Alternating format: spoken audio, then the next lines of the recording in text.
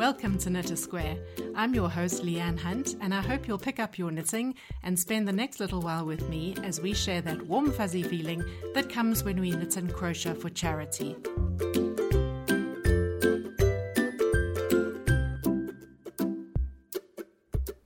Hello everybody and welcome to Knit a Square. This is episode 4 of season 3. I'm recording this on an afternoon when there's a storm approaching and you may be able to hear some thunder. But anyway, it's been quite a hot day. It is like this in February, but we are expecting the weather to become a little cooler in March. We start to get some cold fronts moving in, a bit more rain, and then it really only starts to get really chilly towards May. But it is a good time for us to be gathering blankets and beanies and hand warmers and toys, stocking up for the distributions that will be happening in particular over the winter months. Anyway, before I ramble on too much, I'm going to introduce my interview today. It's with Atherley, and this is one that I did in September last year while she was what I call on location in Pafuri. This is a community that she has had long-standing links with. It's actually situated up near the Kruger National Park, and she will tell you all about the community. But it was really fun getting that interview with her. We chatted on WhatsApp. She was sort of out there in the open with children running by, and it was really fun because you get to hear the children who are approaching her and the language and that kind of thing. I hope you're going to enjoy it. Afterwards, I will tell you, as promised, I'll tell you a little bit about the course that I'm studying because I said I would, and I must say I'm really enjoying it.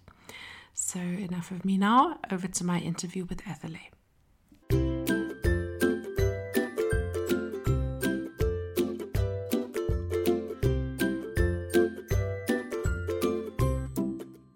Birdies sound lovely in the background. Oh, good. I think it's just little house sparrows, yes. Actually. Yeah. But every now and then something way more exotic. Like yesterday afternoon, we had this wailing baby, which is actually the trumpeter hornbill, which is found in these parts. And then we had the long-tailed or the blue-eared or something like that starling, which is also only found in these far northeastern parts, and that's got its own call. So we never know. And then there's goats and their little lambs that were crying earlier, and the odd rooster that's not sure of the time of day. But mostly, hopefully, you can hear me, and so can our listeners. Well, first of all, it's just so lovely to speak with you and all our listeners around the world, and to be able to share in my experiences of the last few days, all of which made possible by our wonderful contributors. And so I'm speaking to you from a tiny little village that, unless you've been here, you would never have heard of it. It's in the furthest northeastern corner of South Africa, and I'm on the outskirts of the village, but if I were to drive back to downtown, which is about a mile or 2 kilometers or so from here, and then 100 meters, I'd be on the main road, and if I turned right and I drove for less than a kilometer, I'd be at the Pafuri Gate to Kruger National Park. And in fact, if I entered then and drove about, let's say, 40 kilometers east, I would hit Crook's Corner, which is a famous corner, so named because of activity that used to go on there back in the day with ivory trade and so on, where Mozambique, Zimbabwe, and South Africa meet. And in fact, it's where what I affectionately call my gogo, or Kokwani, otherwise in her English name Noria, was born. So she belongs really to no countries. And according to her ID, which was an approximate date probably, because of when she was born and where she was born, but according to that, she's born on the same day as me, but 100 years ago, the 4th of September. You know, she trained me in a lot of her herbalist understandings, and I did what they call a twassa with her, which means I was one of her students. And nowadays I'm recognized as her sort of honorary daughter and student. I'm her only, what they call here makua or umlungu, which means white. I'm the only white friend or student she's ever had. But we just have this fabulous connection from back in the day when I lived in the treehouse, which brings me to, which was 20 years ago, which brings me to how come this village? Well, 20 odd years ago, I was living down in a tree house, which is a long story in itself and perhaps not for now, but I'd sort of sold up everything, and my husband at the time and I, he's an architect, I just sold my ad agency and we went and lived in this tree house. And that's how I met Noria and the people of the village and came to be friends with everybody, and I met the head man, which is why I can now distribute at my own time and in my own way to the people, because in these sort of parts, in deeply rural parts, you can't just sort of, well, in any community, you can't really just walk in and start handing out things. But here, I learned the hard way, I must add, that, you have to sort of go through the correct channels and pay your respect to the head man. In this case, his name's Nelson Spuga.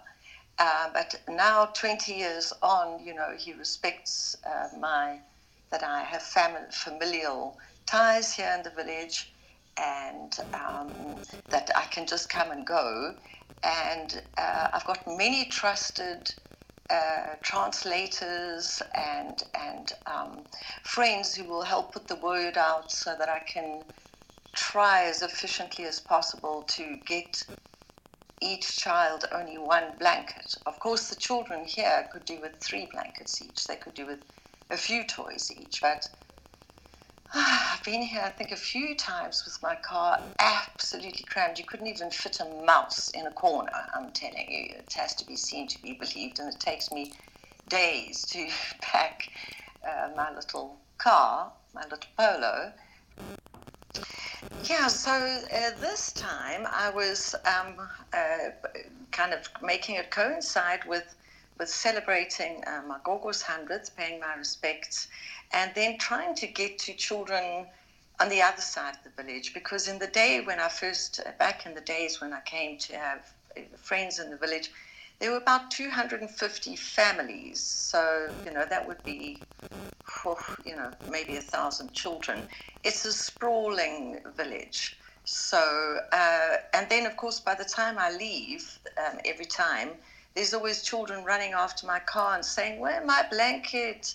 I want Poppy, which is the doll, or blanket," or so, So this time I tried to, I put out through some of my connections the word that I wanted people who were not from this side, because I've maybe given, I don't know,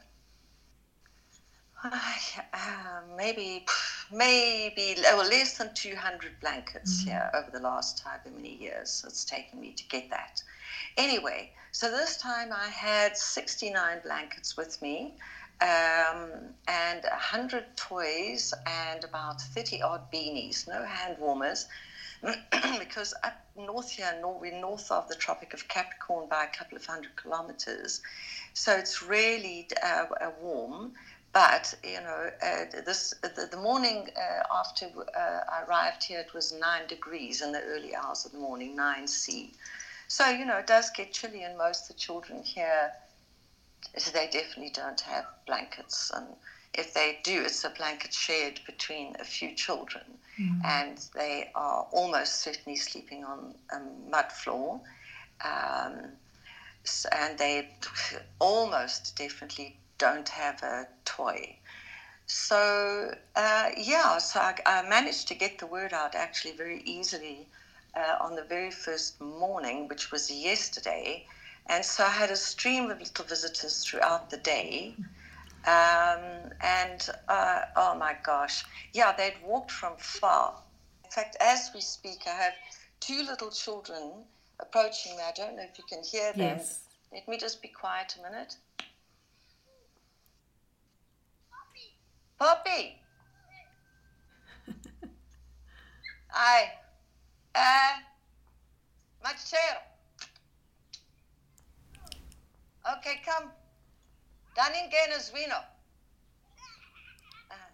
You know, what must I do, darling? You know. Such excitement. Can I say no to these little boys who've walked from God knows where? And I said, okay, come tomorrow. That's what I was saying, Machero. Oh. And they just shouted no. So as we speak, my dear, let me see the size of these children, because I've got one cutest little fluffy dog with a little, oh my God, I wish you could see. He's like the size of my hand, and he's got a collar on, and it says number 1. Yes. But he's got little false eyes and nose. Yes. I can give to these children. They're big enough. They won't swallow. Yes. And then I've got a tiny little donkey. I wish you could see it, with a little fluffy head as well, and 2 little eyes. So let me just give these children Masiar. Avua. I've got yes, you like that? Oh, I wish you could see the size of the dimples. Oh, and this tiny little tot. Can I take picture? Okay. Wait for me. See? Yes, wait. Just wait. I want to take picture. Wait. You want to pose? You want photo with pose? Okay.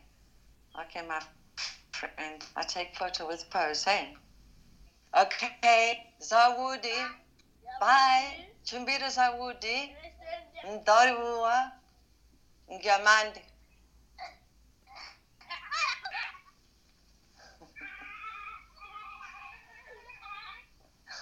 Lovely. Chimbira Zawudi.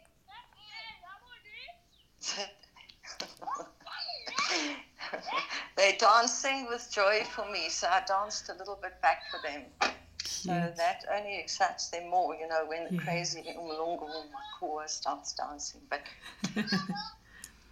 there's a tree here that drops a particular seed, yes, which they eat. Sorry, they're just leaving, but they're terribly excited. I can't even tell you. I wish you could see the dancing. Oh my gosh, I swear he is actually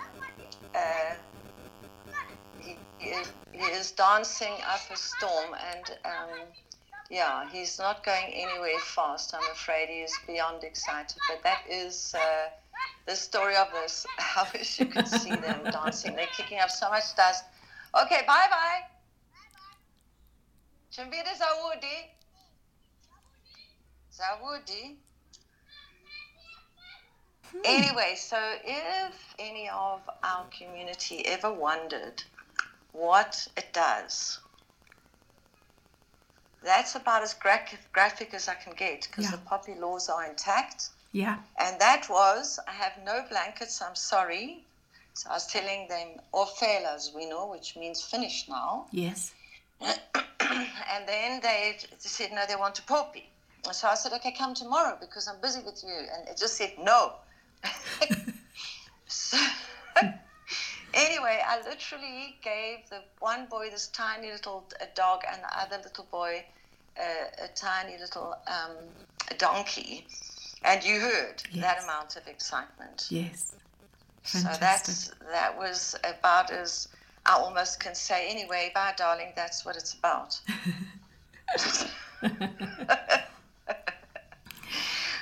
But I got to tell you also, Leanne, while I think of it, about what a struggle it was yesterday. And luckily, I know a bit of Chivenda from when I lived here. I learned all the bare necessities, like Nina Quada Zwino. Like I'm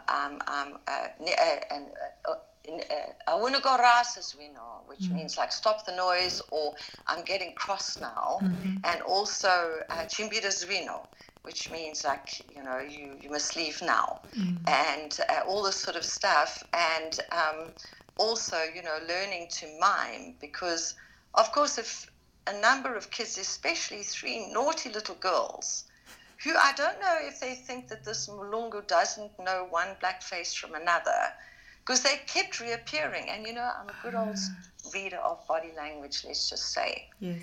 And, also I edited all the pictures. And a lot of the faces I know because I know the village anyway. And these little ones, they all got last year. And I kept telling them, 1-1, 1-1, which means nobody must ask for another one. And then, of course, when these little ones, then I had to tell them that I'm getting cross now, and I have to chase them off. Not that they were afraid or didn't still come back a number of times. So, the blankets are hugely popular. And I must say, I was so lucky. We got in some absolute stunners from Croatia. One from a lady called Anna. And I'm very bad at the names, so I don't remember. And please, I hope they forgive me. I'm not even sure if they listen to the podcasts. But we got them in on Tuesday. Wow. And so they went first into my boot. I think it was Sue helped me in the barn to know. No, it wasn't. It was that lady who makes the beautiful crochet squares, Elaine Joubert. She helped me pack about 35, of which about a dozen were from Croatia, of which a couple were just pure, they're all beautiful, and they are all fallen on with glad cries, as you can hear. Yes. But these ones were particularly magnificent. And because it was the mom, not just the children, some of the adults had got a little bit of English. And it just so happened that the mom that I gave one of them to was with the other mother who I gave one of those just fabs to. And they both have a bit of English. Oh, my gosh. And my name here in the village is Mashudu, so I know what that means. It means lucky. That's what they call me here, basically, because my name's too difficult. And anyway, they have nicknames for everybody. And it's not that they see me as lucky. It's like their luck improved when I came around. Yes. So this one was just saying, "Ooh, Nina Mashudu Namusi," which means I am so lucky today. They really knew that they got sort of the extra specials, and I was quite glad there was just really the two of them, because it can be a little tricky because, inevitably some of the blankets are made with, more skill and whatever than the others. And all of them are loved and valued. This morning I was walking around here just thinking, let me get a couple of pictures so that I can share with the contributors what the village looks like, that these children, they see getting these blankets so that they can imagine what it is. And there next door, I saw blankets that I gave 2 years ago on the wash line, 2 of them. Yes. Isn't that fab? Wonderful. Wonderful. Yeah. So anyway, I've only got about, I don't know, I dare not count, maybe half a dozen toys left. And I haven't even driven to where Noria lives. And there's 20 children there and a woman that I promised a blanket to. So I'm just talking about all that so that the contributors can know both how much their stuff is appreciated and how big the need is. And that if they see me here, one year after another, and they're thinking, well, why doesn't she go somewhere else? In South Africa, I hope that helps explain why, because I haven't even given to a quarter of the children here. This time I tried largely to, unless there were groups of children, in which case I can't even exclude a 14-year-old because they're so thin and their clothes are so, let's not even go there.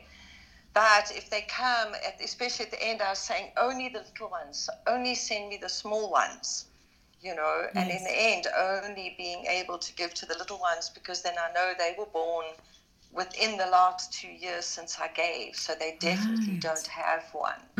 And then I gave to about, let me think, maybe 4 or 5 pregnant women. That's because a nice idea. I won't get back here before the babies are born. So yeah, sure. There's some children here. Sorry, just 1 second, Leanne. Marcia. Avua. Osor. Blankete ofeles wino. Blankete ofeles wino. Okay. But the last time you didn't get a toy. Last time, no. Huh? You didn't get any toy last time. Okay, my friend, because your English is so good, I've got a few toys. Let me just quickly give you one. Is this your little brother? Did he get toy last time? Is your friend. And last time, did he get a toy? Tell him he must tell truth. Many children in this village no toy. Tell him he must tell true. You got one last time? You're a good boy. Oh, and you're showing me. Oh, well done, you. Well done. So it's just the big boy. Mm-hmm. Oh, my gosh, what have I got? Just give me a... Oh, I've got a special toy for a big boy. It's a teddy bear as long as my fingers, but it's got articulating arms and legs. Tugu. But look. Okay. Okay. You like? Zawudi. Okay, because only for big boy, no? Okay. Zawudi. Okay. Chimbidu Zawudi. Oh, shame. He was really pleased with it. I had to show him that the legs and arms articulated, and I swear this teddy bear is literally as long as my longest finger on my hand, but I've got half a dozen of them in. Yes, okay. And I thought, I try to bring all the tiniest toys to Bafuri because space is at such a massive premium. Yes. So over the last sort of 4 months or something, 6 months, everything that's come in that's, captures my imagination, let's say, or that, I know, whatever. I bring them here. But then on Tuesday, I got half a dozen of these tiny little teddies. Yes. The beautifully little crafted little teddies. Yeah. Minute, as I say, miniature, as small as you could imagine. Wow. With articulating arms and legs. So I figured out that for a big kid, yes, that would mean something. Because the others are like hand-knitted teddy. This boy that I just gave to now. He was explaining to me, by the way, that's another word I had to learn long ago, is chikaroni, which means he was at school. And indeed, he's in his uniform. Yes. So now he's complaining like he didn't get because he was at school. And Shane, the little boy with him, was honest enough to say that no, he had got it, and then to haul it out from under his armpit and show me. How sweet is that? Very sweet. Oh. Very sweet. Anyway, he lit into such a lovely smile. I wish you guys could see what I get to see. Yeah. But I first had to sell it to him. Yes. You could hear. Yes, how it works. Anyway, it was just precious. So, I'm down to maybe half a dozen toys, and I've got a few more days here. I thought I'd try and take a couple of days to recover. I'm just going to be dealing with an endless stream of Auna, of Fela. There it is, darling.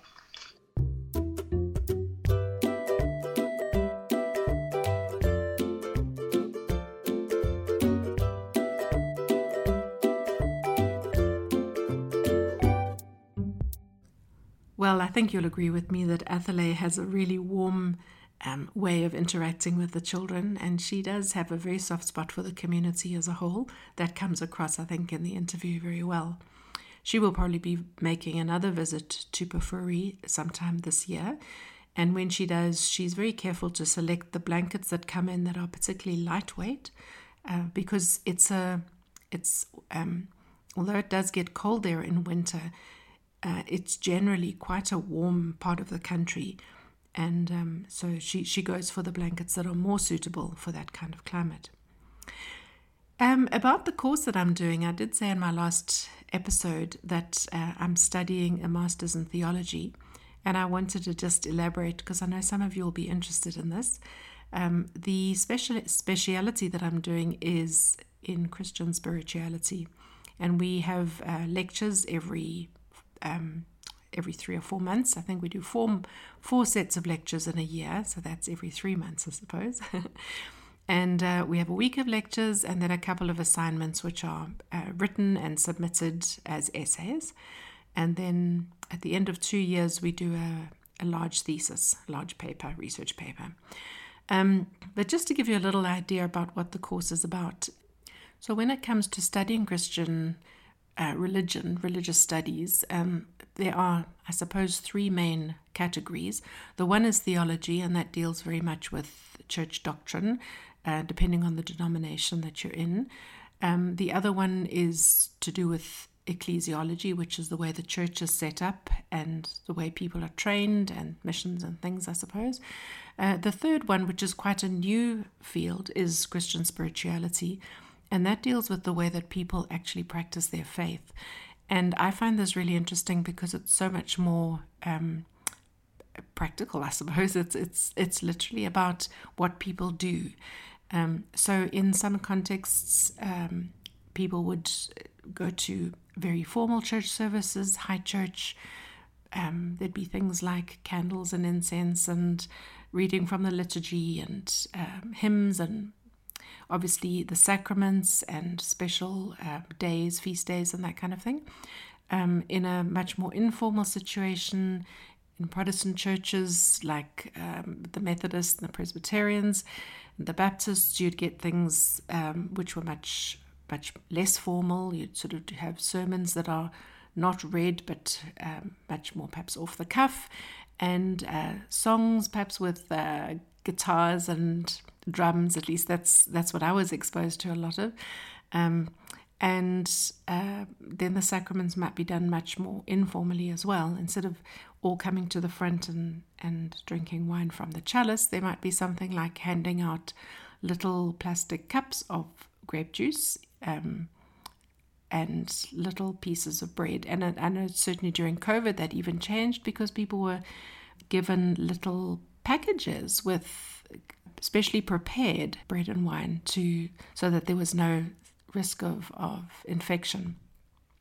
Then, of course, the Christian spirituality for modern contemporary times goes right through from very culturally specific things, special cultural celebrations, to the way that people practice their faith and the things that they use. So if it might just be Bible study, the one way of doing it would be through something like Lectio Divina, which is a very monastic type of biblical reading, and it's slow and very thoughtful and reflective, to something which is much more like a sort of a comprehension, where you'd have a reading with some set questions that you'd think about. That's in the realm of Bible study. And then, of course, people do a variety of things along the lines of meditation and contemplation, using candles or poetry or pieces of reading or images that they contemplate. It's just so many things. And I mean, this is just speaking in the contemporary sense. But the assignment that I did, my very first assignment for this master's degree, was on a 12th century French mystic called Marguerite Porete. And she wrote a very interesting book, which she called The Mirror of Simple Souls. And it was basically a sort of a handbook to teach people how to progress in their spiritual journey after receiving the love of God, the love and mercy of God, learning about the commandments, and then maybe denying themselves of certain things that they were doing before, and then obviously going through to more service orientated. And then it went through lots of levels of much more spiritual kind of meditation on the love of God. But what is so fascinating is that she, because she wrote her text in vernacular French, Old French, instead of Latin, and because she had some ideas about intimacy with God that sort of put her outside the church, where it wasn't necessary for the church to mediate that relationship, she was called out as a heretic. And then, because she wouldn't defend her beliefs when she went in front of the French Inquisition, she ended up being judged on the basis of her text alone, and people, the theologians that made the judgment, decided that there was evidence in the text that she was extremely heretical, and so she was burnt at the stake. But obviously her book had become popular already, and it was circulated, often without her name attached, and the book became quite a favorite in monasteries, but without her name attached. So nobody knew that it was a text that had actually been proclaimed as heresy. And only in the early part of the last century, in the 20th century, did somebody actually discover records in the Vatican archives that linked her trial record to the book itself. And then they realized what an interesting sort of story there was behind the book, because her writings have been embraced in the Catholic contemplative tradition. So that's just a little bit about it. As you can hear from my voice, I'm fascinated. I think it's just so exciting, because it's combining my love of history and of spirituality and people, their stories, just with my own love of writing, and I can get really stuck into the studying and the writing of the essays. So that's what I'm busy doing, and I'm into my second assignment now, working hard at it. So nothing much on the knitting front, except that I'm continuing with my little squares, very much the plain Janes, but they are tremendous to listen to while I'm listening to my textbooks. And of course, I do some novel reading and listening to podcasts when I'm taking a break. So I hope that you're enjoying your knitting or crocheting or whatever you're doing to keep busy. And please look out for the next episode in 2 weeks' time, and share this one with your friends if you think they'll be interested. This is Leanne Hunt, casting off. You can find show notes at www.knit-a-square.com/KAS-podcast. Please tell your friends about this podcast if you've enjoyed it, and you can share links on Facebook, Twitter, and wherever your knitting friends congregate. Together, we are bringing hope to South Africa's vulnerable children, one square at a time.